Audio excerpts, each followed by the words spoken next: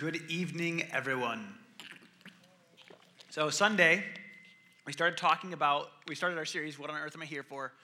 Started learning that God made us on purpose with a purpose, that God made us to love us. And as we were starting this, sorry if I cough a bit tonight, it's kind of been happening to me the last few days. But Tuesday, so I guess it's last night, we had a small group, and we went over and we watched a DVD about the different stuff, and we got to ask a bunch of questions. And one of the questions kind of stuck out to me because it seemed funny at first. I sit here and just said, when did you first hear about God's love? And for most of us, we heard about God's love at a pretty young age. Like, well, 3, maybe 2, like as long as I can remember. But as I got thinking about this, I realized that there's a difference between hearing and knowing about God's love as a theological concept and knowing about it in a relational way. Discovering it's really easy to look at some verses like 1 John chapter 4, verse 8. You guys have probably heard at least the last 3 words of this spoken before. The verse ends, God is love. And that's probably all that most people have heard. It actually says anyone who does not love does not know God because God is love. But most everyone just hears God is love. And you go, well, what's the fruit of the Spirit? What's the fruit when our life is connected with God's and His Spirit is flowing through us? Well, the fruit of the Spirit is love, joy, peace, and the list goes on. But the first thing it lists is love. And we go, well, what kind of love is this? And we look at 1 Corinthians and 13, verse 4. It goes through and says, love is patient. Love is kind. It does not envy. It does not boast. It is not proud. It is not rude. It's not self-seeking. It is not easily angered. It keeps no record of wrongs. Love does not delight in evil, but rejoices with the truth. It always protects, always trusts, always hopes, always perseveres. Love never fails. And I got thinking about these things because I'm like, all right, I have heard these verses since I was born, really. And but when did I get it? And as I was thinking about this before, and some of the other people are answering the question, they're like, 3, 5, they're going through the different ages. And it's like, I heard it a lot. I don't think I realized what I got until I went to college. See, because when I went to college, I went to a Bible school. So everybody that was in college with me at least claimed that they knew God. They at least claimed that they knew God, were living for God, and that their goal was to live for God. And so I'm like, cool, we're all on the same page. But it became very evident that not everybody viewed God the same. And that several of them, they had a really hard time with this concept that God wanted to bless them, that God wanted good things for them, that God wanted to take care of them. That to them, that was just weird. And whenever they saw somebody who was a Christian that had a lot of money, that was blessed, they got upset. Like, well, why are you upset? So they're blessed. Good for them. What is it? Why is it your business whether, how much they have or what they're doing with what they have? Like, you worry about what you got. And they would get upset. And I was like, well, why is this? And as it went on, I discovered that our fathers tint the way we view God. And much like, have you ever put on a pair of sunglasses and looked at somebody and like, wow, you're burned. And then you take off the sunglasses like, no, sorry, they're just red tinted glasses. Or like you're like, oh, it's dark. I know somebody who I'll leave nameless. We'll just call him Bob. Was out fishing and decided that they needed to take a leak. And it's a spot in the lake. They're not that far off the shore. And like, just leak off the side. And so they just take a leak and someone else on the boat looks at him and goes, what are you doing? Oh, I'm taking a leak. Like, people are going to see. He's like, they're not going to see me. And the guy goes, take off your sunglasses. And then I just take off. He thought it was dark. And so, nobody can see. He took off his sunglasses in a panic and took out of there as fast as he could. But because your sunglasses, they tint what you see. And so what you see is a distorted view of reality. It may not be correct, the things that you see. And our view of God is tainted by our Father. Jesus tells us to pray like this: Our Father in heaven, hallowed be your name. And he goes through, and several times throughout the scriptures, we hear Jesus refer to God as our Father. And there's this link between how we view our Father and how we view God. Now, our fathers may be really good examples, or our fathers may be really bad examples, and most of our fathers are somewhere in between. Most of your dads did something right. Most of your dads also did something wrong. I don't think anyone's dad did it all perfect. Someone's dad may have done it all wrong. Sorry if that's you. But it's recognizing this because I was there and I realized, for me, the idea that God would take care of me was easy, because if I got in a pinch, I was supposed to get a job, I was supposed to do a bunch of things, but I knew that if I got hungry, I had no money, I couldn't find a job, whatever, all I'd have to do is call home. Hey, I'm broke, I'm hungry. And he'd be like, all right, well, here comes some money, here's what you can do. Looks like you're fasting for 2 days while the transfer clears, whatever. But the money would come and I would get taken care of. Like this idea of being like out on my own, and like I was 10,000 miles from home, but I knew that they wanted to take care of me. And so this idea that God wanted to take care of me was really easy for me. But then I got thinking about this whole idea and beginning to get this idea of God loving and loving like a father. And I thought I got it. I thought I began to get it there. And then time went on, and now I am a dad. And I discovered, I keep discovering more and more of what it means to love like a father. And to discover that Jesus himself says this. He says in a verse that I think I forgot to put in my notes. Okay. It comes up in Matthew, and it comes up in, it is Matthew 7:11. I didn't get it in here. If you then who are evil know how to give good gifts to your children, how much more will your Father who is in heaven give good things to those who ask him? He goes, this is the best picture that I can give you as a dad. You as a dad suck in comparison. So if you can get this much of a grasp of love from your Father, think of how much more your Heavenly Father who's perfect. And just this idea just hit me, and I got thinking about my children. I've got Benaiah, Ezekiel, and Titus is going to be born sometime in the next month. So we're not sure when he's going to show. I have no pictures of him because he has not popped out yet. But so my other two, if you can start picture one. So the other day, I was like, where did Ezekiel go? Where did Ezekiel go? And he's not supposed to be on the drums here at church, but he'd found them, and he was so cute. I took a picture before yanking him off the drums. But so there's Ezekiel next. This is them downstairs. They're using the bike pump to fill up the air in the big wheel there. So it's plastic tires. Yes, they don't actually take air, but they were having fun filling it up. Then we had the Christmas play here. If I was going to show off my kids, I might as well show them off well. So, all right, next. We had my boys were so excited. You can see Benaiah's grin as he was so excited. He's getting a picture with Elsa and Anna and Olaf, and it totally made his day. Hello, I'm Olaf. Yes, and so they were so excited. Saturday, I told you I've been coughing for a few days. Saturday, I stayed home because I wanted to make sure that I could preach on Sunday since my voice is kind of required for me to preach. But I was just coughing. My head was feeling horrible. So I went home and laid down. I'm like, all right, I'm going to just lay down and try to recoup so that I can preach in the morning. And they decided that they were going to do the same on top of me. This is what they do, and I love it. And it does not mean that I am always thrilled with everything my children do. My children are not angels. I'll be the first to admit they make mistakes on a constant basis. I love them. I don't always love everything that they do, but I still love them. And sometimes it's easy to love them when they're being really cute. Sometimes it's a pain in the butt to love them when they show up at the side of your bed at 3 a.m. and they're like, I just wet the bed. Like, shh.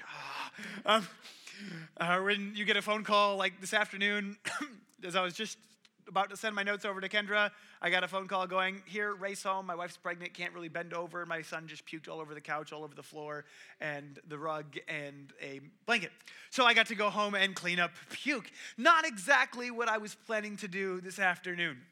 And then lots that goes with that. And this is kind of common, and then there's the times when they just don't want to obey, they don't want to listen, and they break things because that's what kids do. or they like to jump on you. Oh, they just love to jump on me.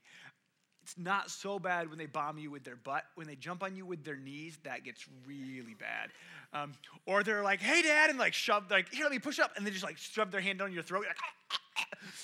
Like, you can't rest there. Why not? Like,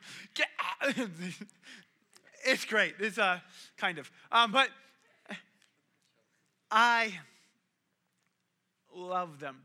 And when they do awesome stuff, I love it.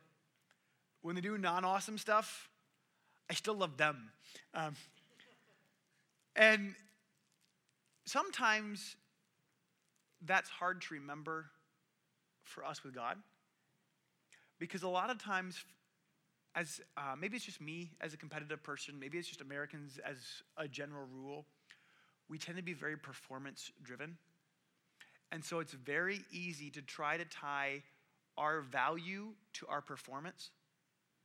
And it's very hard to see God loving us beyond our mistakes. And it depends. Some of you guys are like, no, I don't make much from mistakes. Yeah, right, good for you. But there's a lot of times where someone blows it. And or someone goes, you know what, I don't think that God could want to have a relationship with me. Do you realize that I'm still struggling with the same thing I was struggling with a year ago? Do you realize that I just lied again, cheated again, that I just slept with somebody, that I was just looking at porn, that I just did drugs, that I was smoking, that I drank alcohol, that I just did talk back to my, whatever. You can go through and you can make a list that goes on forever. You can find what mistakes that you've made.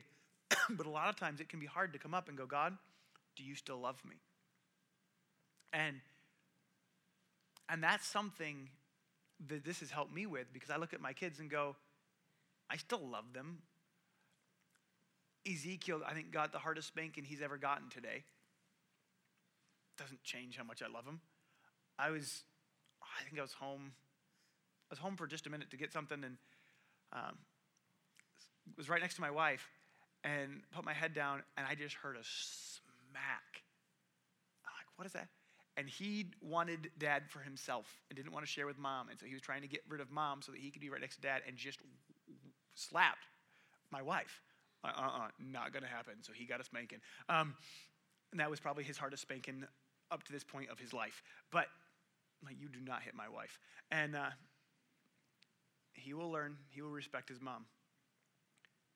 But it doesn't change how I love him. Was I pleased? No, not at all. Do I love him? Absolutely. And it began to shift this focus. How long ago was this? How long ago did we go sledding? Do you guys remember? We went sledding with a bunch of you guys. A few weeks ago. And you put up a picture. I got Benaiah and Ezekiel there with me. They came with me sledding. This was awesome. Zeke wasn't so much a fan except for of the hot chocolate. He liked the hot chocolate. This is what he was a fan of. Benaiah was sledding on his own for the first time, and he just thought this was awesome. And I knew that I'm a little bit protective, but it was funny because I had several times where it looked like there were people going to come down that may hit my 3-year-old as they were coming down with their sleds. As a dad, you don't look at it and go, oh, here comes a sled. I think it's going to take out my kid. What do I do? Like, there is no processing whatsoever. At least for me. I guess I can't speak for every human being because I'm not every human being. But I watched.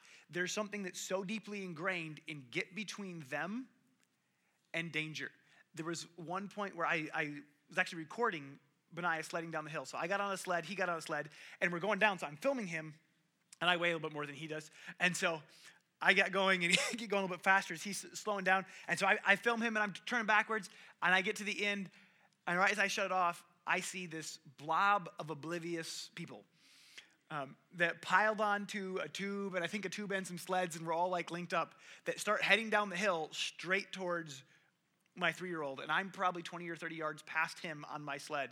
And there's someone else, a couple people that saw it up top, and started yelling at them to try to get them to not go because they're charging a 3-year-old at the bottom of the hill. And I saw him coming, and so I didn't go, oh no, what do you do? Here comes this lot. Ooh, this is gonna hurt, Mike. Like, you just You just sprint like as fast as you can, and they're coming down, and I came from behind him. And so I just dove. I came in from behind him and just dove around him into them. No thought of who they were, what they were. It didn't matter. It's like, there's my 3-year-old. Here comes a wall of a lot of weight at them. And so I just dove, put my shoulder into it as fast, as hard as I possibly could. And just kaboom! And just people and things just went flying. And it gets done, and you're like, ugh, you all right? And I was like, yeah, what's going on? And you're just like, we just launched people over you, off my shoulder and back, and like, ugh. And then you look over here, and there's a girl on the ground going, ah. I'm like, oh, did I just break somebody? Like, the idea that there was other people, like there are people on the sled didn't even occur to me. There was no, it was simply instinct of, there is my little boy, here comes lots of danger. Put yourself between him and the danger, and there's no thought of what's it going to cost you? Is it going to break you? And, this is my 3. You just run, dive in between them. And David's laughing because he watched me do it. And he was one of those guys at the top of the hill going, don't go down, yelling at these people. And then we get down, and she sees all this girl's moaning and groaning, and she's like, my ribs. I'm like, oh, crud, did I just break her ribs? Like I may have just broke this girl's ribs because I'm kind of dense. I don't get hurt very easily, and I'm feeling it as I got hit really hard, and I was on a straight out dive, and you're like, oh, are you okay? You're like, my ribs. And then she's like, my leg. I'm like, oh, phew, she's hurt, it's all over. She's like, I hurt all over. I'm like, all right, good, we're good. Like in a loving way, you pray for her, but like if she's hurting in one place, I might have broke something. If she's hurting everywhere, it just hurts, it's all good. Like, didn't break her. So I was very thrilled to find out I didn't break somebody, but there was no thought of, is it gonna break you? How much is it going to cost you? It's just, that's my son. Something's going to hurt him. You go and you pay the price, whatever it may be, to make sure that they're safe. And as I was looking at this, I realized that's the story of the gospel. That we, as God's kids, were broken and in danger from our own sin. That our own sin broke us and broke our ability to be in a relationship with God. And God didn't look and go, what's the cost? What do I do? The Bible says in John 3:16, for God so loved the world that he gave his only begotten son, that whoever believes in him should not perish but have everlasting life. To realize that the story of the gospel is that. It's the dad that looks and goes, doesn't matter what they did. It doesn't matter that the fact that they're hurting is their own fault. It doesn't matter. He goes, I love them. What does it take? And Jesus came to die, to pay the price for our sins, because God goes, I love you. I love you and I want a relationship with you, and I want to be there for you. And to begin to catch this, and then I realize that there are people here who are struggling because of what they've done. And I just felt like God wanted you to know that no matter what you are, what you've done, he still loves you. That God's love isn't dependent on anything. That he wants to offer it. And I feel like there are some who are going, well, yeah, if God still loves me, how come so much crap happens? Talk about loving and doing whatever it takes to get in between your son and danger, your son in pain. What about when I was abused? What about when, and the list could go on and on and on. The Bible talks about several things very clearly in this area. First off, we can go back to the Lord's Prayer, and Jesus tells us, pray that God's will is done on earth as it is in heaven, he says. Because right now, God's will is not done on earth as it is in heaven. In heaven, things are going to play out the way God wants them to play out. There are things that are happening here that God doesn't want to have happen. You guys understand that God is not using you like a little puppet. You have the ability to choose. Has anyone ever made a wrong choice? Okay. Then you have to understand that your wrong choice doesn't just affect you. If I punch somebody, I'm the one who sinned. My knuckles might hurt, but you know what? Someone else is going to be hurting too.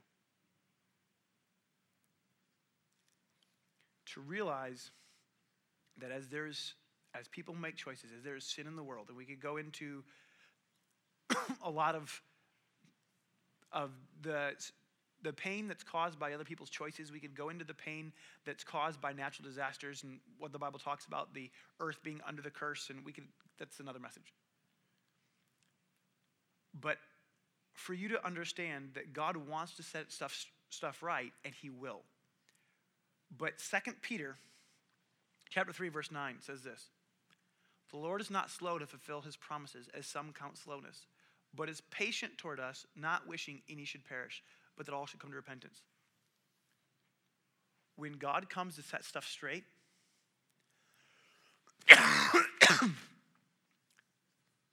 it's game over. At the end of a game, the timer beeps. All points after that don't count. You can't be down by 10 in a basketball game, have the buzzer go off and go, "That's it! Look at this, I'm making it! We win!" It doesn't work. You can't go and catch up. Jesus came and paid the price for us in a flesh and blood body. Because for there to be forgiveness from sins, there had to be the shedding of blood. You have, while you're in a flesh and blood body, to receive what Jesus did on your behalf. The reason that God hasn't set everything straight yet is when he does, it's over. Nobody else can choose to repent anymore. So you go, why didn't God stop that pervert? Why didn't God stop that jerk? Why didn't God stop them? Because if God took away their freedom, if God came in and said, boom, this is what's going to happen, I'm going to impose my will on them. If he was going to set everything straight, then nobody else would get saved. It's done. And he was waiting. Going, there's still somebody who wants to know me. There's still someone I want to forgive, and I want to see them set straight. And I'm waiting, and I am stretching out in love. And he's in that awkward spot. And if you've ever been there, or you've seen where somebody puts their emotions out there, and they lay all their cards out on the table, and they're like, this is how I feel, and I like you, and I love you, or whatever it may be. And the other person's like, that's not the answer I was looking for. Is it going to get reciprocated, or am I about to get shot down? God made the ultimate move. So I just paid the price for you. I love you. Will you receive my love? Will you receive my forgiveness? Will you walk in a relationship with me? In Revelation, chapter 3, verse 20, it says, "Behold, I stand at the door and knock. If he hears my voice and opens the door, I will come in to him and eat with him and he with me." God says, I'm knocking. I want a relationship with you. I love you. Will you be in a relationship with me? You were made to be in a relationship with God. You were made to be loved by God and to love God in return. if you don't have a relationship with God, I want to give you a chance to start one. And if you've had one, I wanted to try to give a chance. I wanted to try to paint a picture. I want you to begin to understand, not just as a theological concept that God is love, but an idea. Try to give you a picture of love. And getting to be a father has been the best picture for me that I've gotten to see. I've gotten to feel and experience. But I want to help, hopefully, for you to catch some of that. But if you don't know him, you say, I want to respond to his invitation. I want to receive the love and forgiveness that he came to offer me. I want to give you a chance. He says, whoever calls on his name will be saved. When I declare him to be Lord and receive the forgiveness that he offers. Can everyone bow their heads and close their eyes? If you say, I need that. I want that relationship. I want to receive that love and receive that forgiveness. When I count to 3, I'm going to ask you to raise your hand. 1, 2, every head bowed, every eye closed. 3, raise up your hands nice and high. That's me. Awesome. Who else says that's me? Awesome. You can put your hands down. Whether you raised your hand or you've done this before, then go ahead and join us as we're going to just call on God's name, declare him to be Lord, and receive the forgiveness that he offers. God, I'm sorry for the wrong things I've done. I believe that you died and rose again. Thank you for washing away my sins. I want to live for you every day. I make you the Lord of my life. In Jesus' name, amen.